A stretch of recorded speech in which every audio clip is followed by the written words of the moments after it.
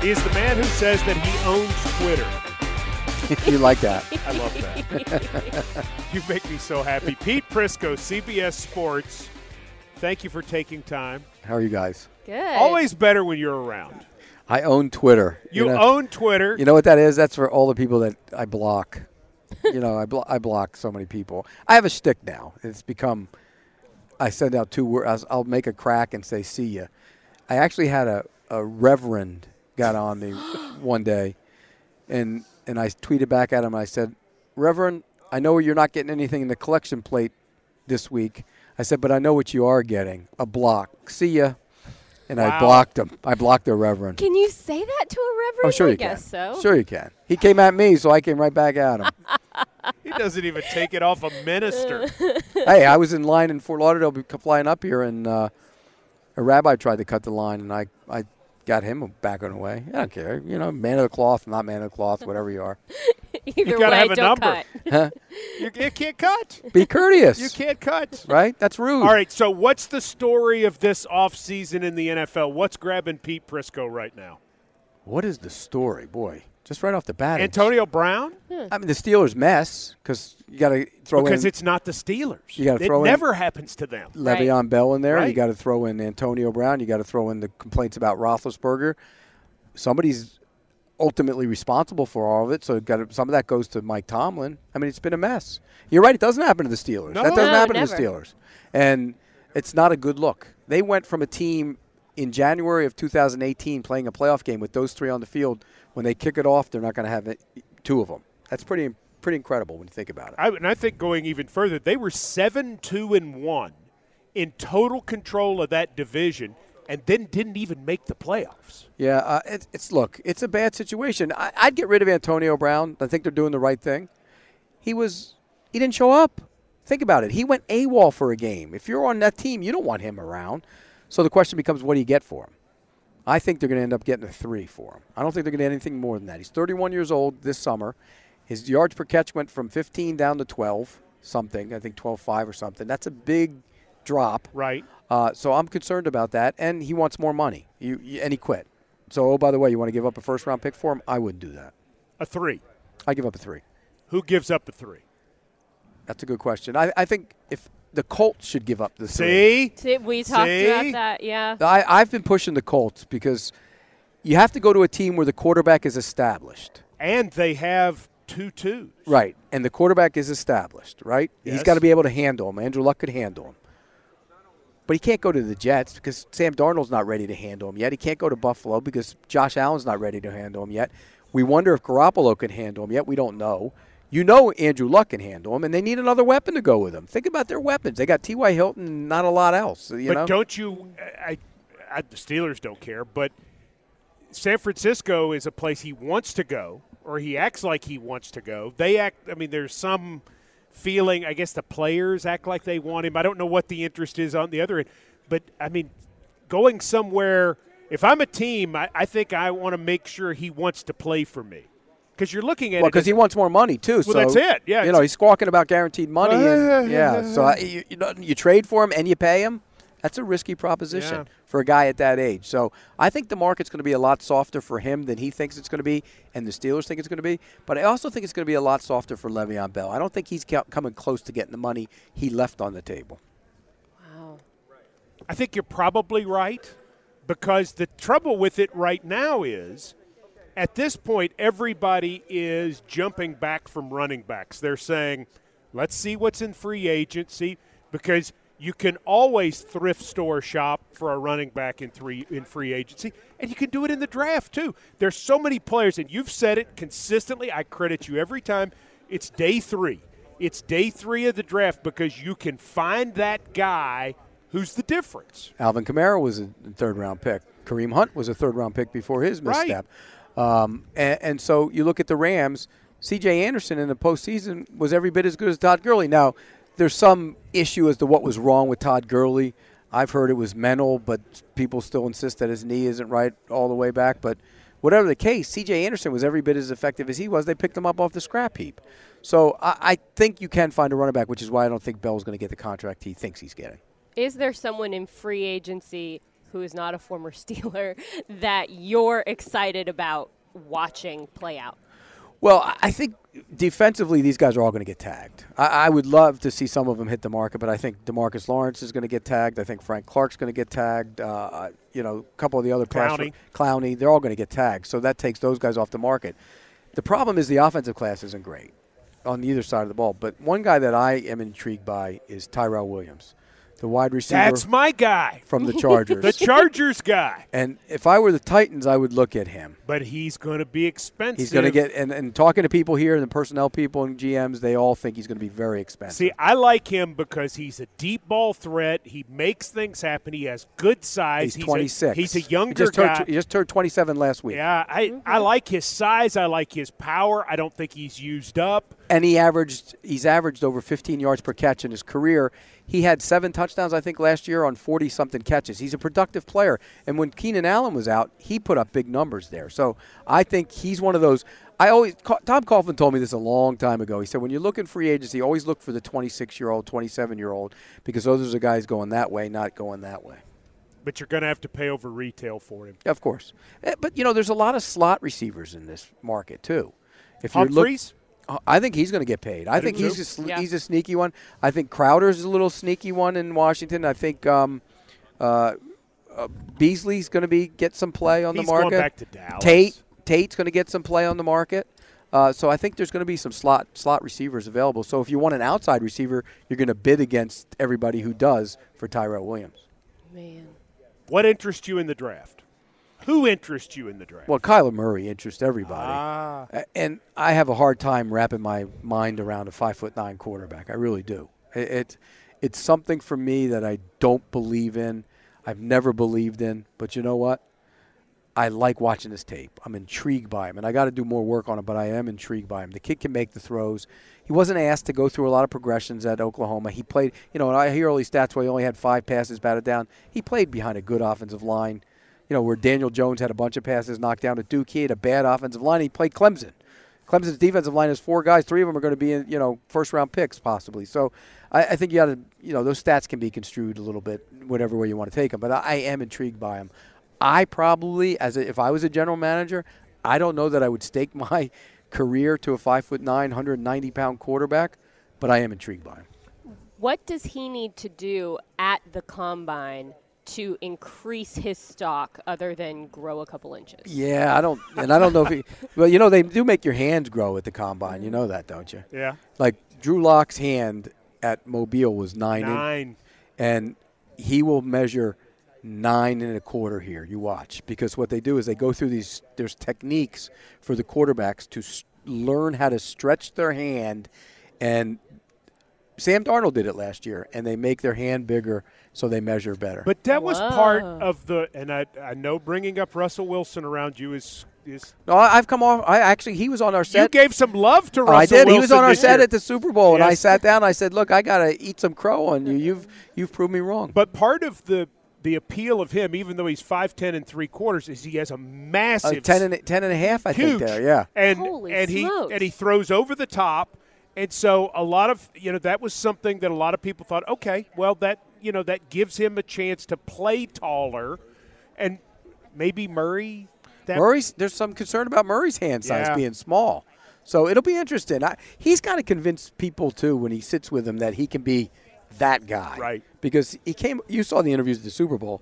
He came across poorly for whatever reason. And I hear he's not an alpha dog, and you want your quarterback kind of to be an alpha dog. Now, you guys have a quarterback who's not really an alpha dog, and it kind of works. So sometimes you can get away from that. But I think most of the time you want that guy – I'll give you an example. When I saw Drew Lock at Mobile, I said something about his hands. And I said, your hands are going to become a story. You know that, right? And he goes, yeah, I know, I get it. And as he's walking away, he turned back to me and he went, Dan Marino had small hands. That's nice. That's a swagger. That's nice. Yeah. That's a swagger. That's a cocky, swagger, arrogant kid who plays the quarterback position. I want to see more of that from Kyler Murray. I want him to walk in and say, I'm going to own this league. I don't care how tall I am. Do you like Daniel Jones from Duke? I do. I do. I don't love him, but I do like him. Again, took a beating at Duke, played behind a bad offensive line, had some injuries. He, came back from the injury in a couple weeks, which tells you something about the kid. And he's been tutored by Cutcliffe, and Cutcliffe is one of the best. He has a little Eli Manning about him. And people will kill you for Eli Manning and say he's not very good. The guy won 2 Super Bowls, and up until Brady did, he was the only quarterback who came from behind in the fourth quarter in 2 Super Bowls to win. So, for me, I do like Daniel Jones. I think it'll be Haskins will go first, then probably Murray, then Locke, and then probably Jones. I think and I don't know if Jones will go at the end of the first round. Somebody might go back in and try and get him, or if he goes in the second round. Amy's a Missouri Tiger, so she loves Drew Lock. That's true. But here's my only question with Haskins and why I might like Locke over Haskins. I know Haskins is 6'3", 230, threw 50 touchdown passes. His team, he started 1 year. His team was considerably better than everybody they played all year. Now, to his credit, they won every game but one. I've never seen him when he played on the lesser team or an equal team. It's true, and he only played the 1 year. Right. Murray only played 1 year too. True. So if you ping them, you got to ping both of them for that. Agreed. I do like Locke, and I like the way he throws the football. And he had some bad teams at Missouri, as you know. And I mean, like he went to Florida last year and threw the ball around and looked good. And for me, he learned a new offense last year too. That was when you go into your year and you got to learn another offense. That's tough on a kid. He kind of took a slow approach to it, and he adapted to it as the season moved along. I like him too. Dooley did a good job with him. Yes. I think Derek Dooley is a good coach. I think Derek Dooley did a good job with him. And Denver's rumored to like him a lot. And, Elway likes the quarterback who can stand in there and make the throws. So it'll be interesting if they pull the trigger on that where they're at now that they signed Joe Flacco. That'll be interesting to see what they do there. How interested are you to see how things change based on free agency? You just listed off the guys that you think are going to go first. How big of an impact is free agency going to have on that? That's a very good question because we get asked to do these mock drafts every 2 weeks, and I just always go, oh, how can we know? I mean, I'll give you an example. And Jacksonville, in your division, what are they going to do at number 7? Well, if they sign Nick Foles, they're not going to draft a quarterback no matter what, right? You would think. I mean, they still could, but it just depends on that contract. If it's a 3-year deal for $55 million or something, they're not going to sign draft a quarterback because you got to get pieces around them. So it's hard to do these mock drafts until you know where guys are slotted in free agency and who's going to go where and who fills a hole that you don't have to fill in the draft. So it's tough to get a gauge on the draft until you understand who's going where in free agency. What do you think about these guys who've had off the field issues, trouble with the law, who are not allowed to be brought to the combine for full viewing, if you will, and they ended up rescinding some of that and letting them come for medical? And what's Pete Prisco think about? That's just dumb. I mean, if you're going to draft them into the league, they should be able to come to the combine. It's okay to draft them into your league, but you can't let them go to the combine. Who's that hurting? All that hurts is themselves. They can't get the full evaluation for it. Right. Yeah. So that's a bad rule. They'll change that eventually. You think so? Yeah, I do. What about the Simmons kid from Mississippi State? If he hadn't got hurt, he might have been a top 10 pick, top 5 pick. So you probably have a chance to get him back Thanksgiving, somewhere in there from the knee. He obviously has the off-the-field thing. Do you think Jeffrey Simmons from Mississippi State still goes in the first round? Yes. I do too. And this would be a great pick. The New England Patriots pick him at 32. Typical. They can wait. They got the good team. He's back. By the time they make their playoff push next year, he's in the rotation. Have you seen what they've got to in terms of picks? They got a ton of them. This is hilarious. I mean, you see this every year, and you think it's all completely stacked against you. They have 32, 56, 64, 73, 97, and 101. So they have 6 in the first 101. And then they have 134, 205, 239, 243, 246, 252. And I mean, those guys probably aren't going to make the team, but he'll find in those last 4 picks, he'll find somebody. Well, it's just like the Jones kid that ended up playing at the end of the year corner. He was a scratch early in the season, and by the end of the season, they got him ready to become a contributor. That's what he does. And it's amazing. And some people around the league think Belichick actually has more fun now with the off-season / draft process than he does coaching. That's how much he loves this. He loves the draft process. 292 and 134. Can you make a case that he's the greatest coach in NFL history. Oh, he is the greatest coach in NFL history. He is. He is. Definitive. The man who owns Twitter says he's not debating. No, with he's you. the greatest coach in NFL How history. do you make that? Okay. We've got the Lombardis, the Hallis, Lambeau, Paul Brown, all of the Walsh, Landry, all of these figures. How does, in Pete Prisco's mind, does Bill Belichick separate himself? Because he's winning titles in an era of free agency. He's doing it over the course of 18, 19 years with the only constant being him and Brady. Those are the only two constants. Everybody else, the Steelers, Chuck Noll kept everybody. The Packers kept everybody. Right. They didn't have free agency. The Browns, the Dynasty Browns, the Paul Brown, they kept everybody. This guy does it with the players turning over and over again. That's why he's the greatest coach. Yeah, there's some people, when I say the same thing, they look at me like I have 6 heads. And I said, I'm telling you, I'm not meaning to demean those men and the innovation and what they did. But we are seeing history. And you don't have to like them. You don't, and I know everybody's getting, a chuckle at what's happening to the owner right now. I get it, but you have to respect what's happening. No question about it. And look, you can. Everybody gets Patriot fatigue. Sure. Yes. But at some point, you got to step back and realize what we're watching here, and respect it. It's unbelievable and every year, or every couple of years, they bury them. They're done.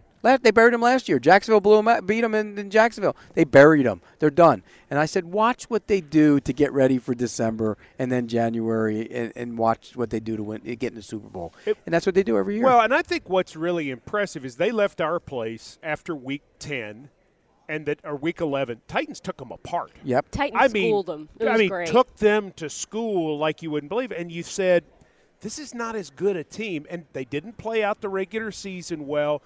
I think this one was almost more of a credit to Brady and Belichick because they are not head and shoulders above everybody. This was Belichick's best coaching job, in my mind. Some people will say the first one was. I think this one was. That team was a mess. It was a mess, and you guys saw it firsthand, but it was just a mess all the way around. Who was going to play in the secondary? They had issues over there. Who was going to become the guys up front? They rotate so many guys up front.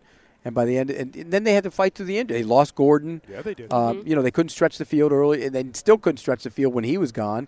Gronk was a shell of himself for most of the season. This was his best coaching job. Well, it was funny, too, because what really impressed me about them on the day the Titans beat them up was he shut it down with 7 minutes to go. He took Brady out of the game. He said, So the game ends. They were out of there faster than any team I'd ever seen leave the stadium. And I don't think it's because they were bitter or he was – I just think he said, bad day. We're off. This is one game. Yep. We're on to Cincinnati, so to speak. That on to Cincinnati attitude that he has about, we lost a ball game. This is not it. This doesn't break us. This doesn't make the Titans. It's one game. And that's the greatness of him. Yeah. Mm-hmm.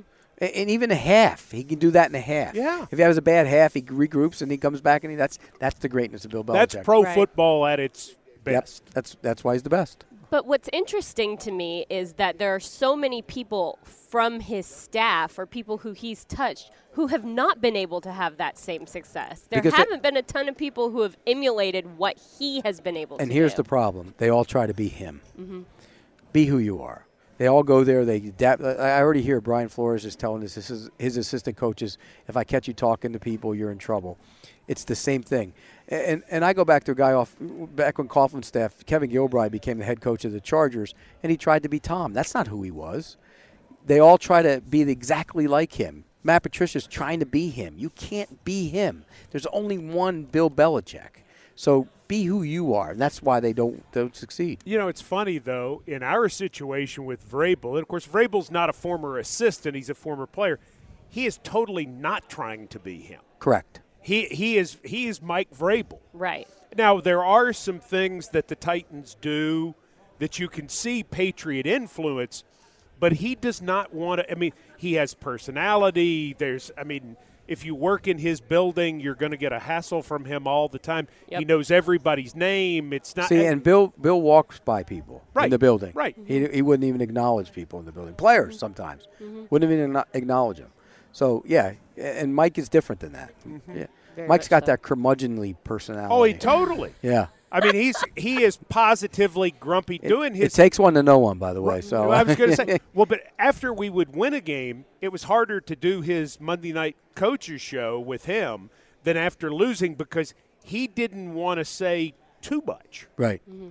You know, he didn't want to be because he's crusty. Yeah, he's crusty. That's a good description of him. But you have to. But he will tell you that's him. Be who you are. Right. And the other guys, they all try to be him.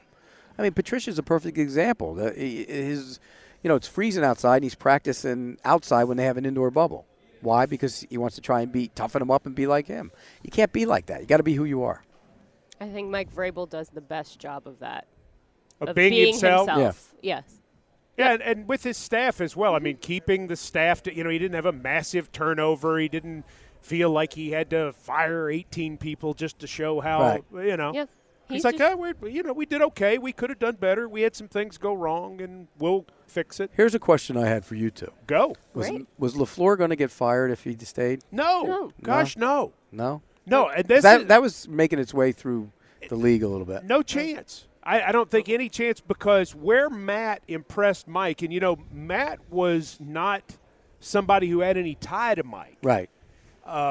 He was going to hire Sean Day. Yes. From Ohio State. And when that didn't work out, they looked at a couple other things, and then LaFleur had impressed ownership and John Robinson so much in the process that they said, would you look at this guy? And Mike said, well, I don't know Matt LaFleur, but I'll definitely check in. And the references checked out. They got together, and they liked one another. And what was really impressive is Matt is like Mike. Mike has the Patriots' philosophy in that let's try to do what we need to do to win the game. Matt wasn't about I've got to throw for 400 yards. I mean, Friday he loses one of his tackles, and they're getting ready to play Houston, and we have to bring a guy from the practice squad to block J.J. Watt, and they put in the Wildcat for Derrick Henry. That's a Patriot-type thing. Right. And that's what Mike liked about Matt LaFleur. Right. Now, he was ready to Matt LaFleur looked at times like he had aged 10 years. He loses his tight end. He loses tackles. His quarterback's hurt. But what impressed everybody in the building about him was he just kept sort of finding ways to – He could MacGyver anything out of that offense. Yeah. When they beat was it Houston early in the season? Yeah, that was – Yeah.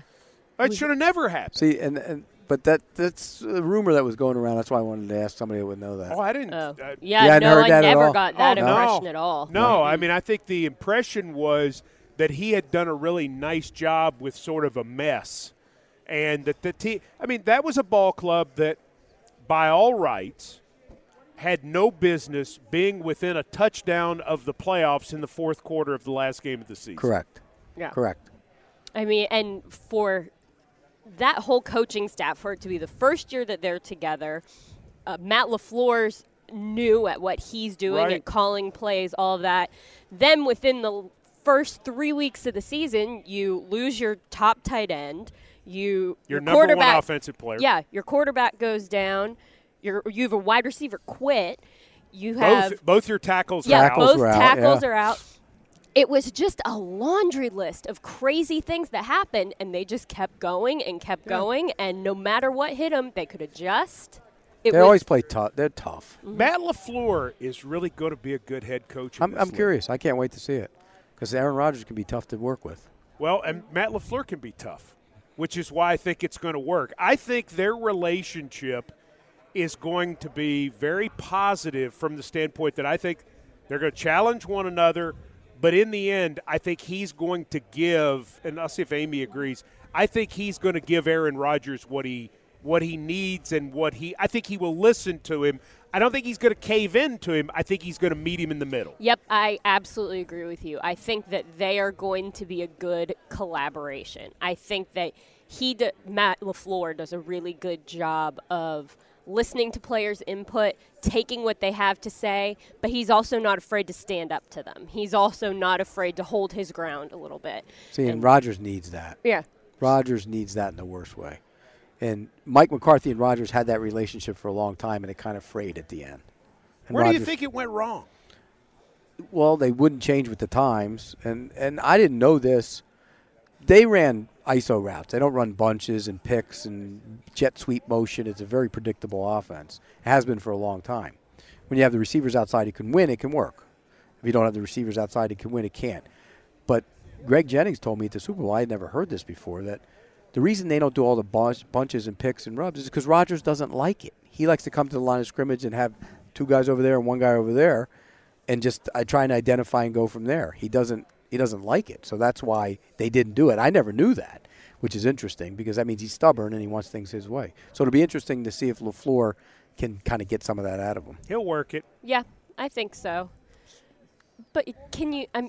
I'm asking more because I don't know. Can you cater an offense that much to a quarterback? I mean, there's some things that you just have to adjust to, correct? You can. But I think the way the game is played nowadays, you have to have all those formations and bunches and picks and rubs and put the pressure on the defense. If it's just two over here, one over here, and these guys run their ISO routes and no picks or no crossings or nothing, it's easy to defend. Yeah, I mean, after a while, I could pick that out. And that's why Rodgers – you see him a lot of times. He gets back in the pocket, and all of a sudden he's getting out of there, and some of his best plays are made creatively outside the pocket because nobody gets open. So he's got to go creatively get outside the pocket. Pete Prisco, what happened in Jacksonville last year? They read their press clippings. They got full of themselves. Ego got in the way. They got a lot of cocky guys in there that influenced a lot of bad guys in the wrong direction, other guys in the wrong direction. It just fell apart. And, certain guys in there that they should have been listening to, they didn't listen to, like Calais Campbell, and they listened to other guys. Leonard Fournette didn't put the work in, was late for rehab sessions, didn't get in shape, didn't understand the playbook. And then you had other guys following him. On the defensive side of the ball, you had other veterans like Telvin Smith, I've heard, kind of leading guys in the wrong direction, and it just fell apart. And when, people think the defense was bad last year, they were still in the top 10. Oh, yeah. But they weren't as dominant. Right. They didn't take the ball away. They didn't get sacks. And when it started bleeding over from an offense that had so many injuries. Look, if you play and Bortles has to win a game for you, you're not winning. If he can manage the game, you would have won, which is what they did the year before. But they lost the left tackle early in the season. They lost the left guard middle of the season. They lost their center at the end of the season. They lost the right tackle was missed time. The lost down 3 running. Fournette missed a ton of time, starting with week 1 when he got hurt and he wasn't in shape. They lost Grant, who became a weapon in the passing game. So they had Marquise Lee got hurt in training camp. Didn't play at all. Their tight ends, they were down to 2 guys they picked up off the scrap heap. They had no weapons, and when Bortles is put in that situation, no chance to succeed. And then he started complaining. You started seeing guys bitching and moaning about things. What do they have to do to get back on track? They got to learn to play offense with the times. You can't just line up and play power football anymore. You just can't.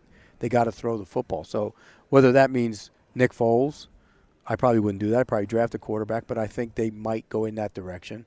Then you got to build the offense around them. They're still going to be really good on defense. Sure. They're going to get rid of guys. Now, Malik Jackson's gone. I think Deshaun Gibson might be gone for cap reasons. Carlos Hyde was a bad move. He'll be gone. But they still have talent on defense with Ngakoue and Ramsey and Boye and Jack. And so I think they'll be fine on defense. They just got to get the offense going. If they do, they'll be in the mix again in the division. All those teams can win that division, all of them. Yeah. If they get a quarterback, Jacksonville. Who fits Bortles? What does he do? He's a backup the rest of his career. You think so? Yeah, I do. Wow. And I like the kid. In fact, I love the kid. He's a great kid, but I think he's a backup. He may have a nice career as a backup because in a 3 to 4 game stretch, he's exactly what you want. What happened last year, and it's been a problem for him for a long time, is when things go bad, he goes off the ledge. There's no getting him back from it. The great quarterbacks have bad moments, and then they get back up and they regroup. Right. Whether it's a bad game or a bad half or whatever, he can't get away from it. He goes way off the ledge, and that's what happened last year for him. Could talk to you all day. That's true. Love it. Love it, love it, love it. The man who owns Twitter right here. That's right. If I don't say so myself. No chicken on pizza. No. No. That was – who was that? Jim Trotter. I don't know. It was Jim Trotter. I go, Jim, you can't put chicken. chicken on pizza. It just doesn't go. And then what did you tell Florio that he probably cried? He cried in at the end of A Star Is Born. Yes, he did. Did you see it? Did you cry? I haven't seen the movie. No. Did you? I haven't been to a movie. Mike doesn't I don't go cry. to. I don't go to a movie either. But my wife made me watch it the other day. Did you cry at the end of No. it? I didn't think so. No. There are certain things you can get emotional about, but not that. Pete Prisco, thank you for your time on the OTP. You got it, guys.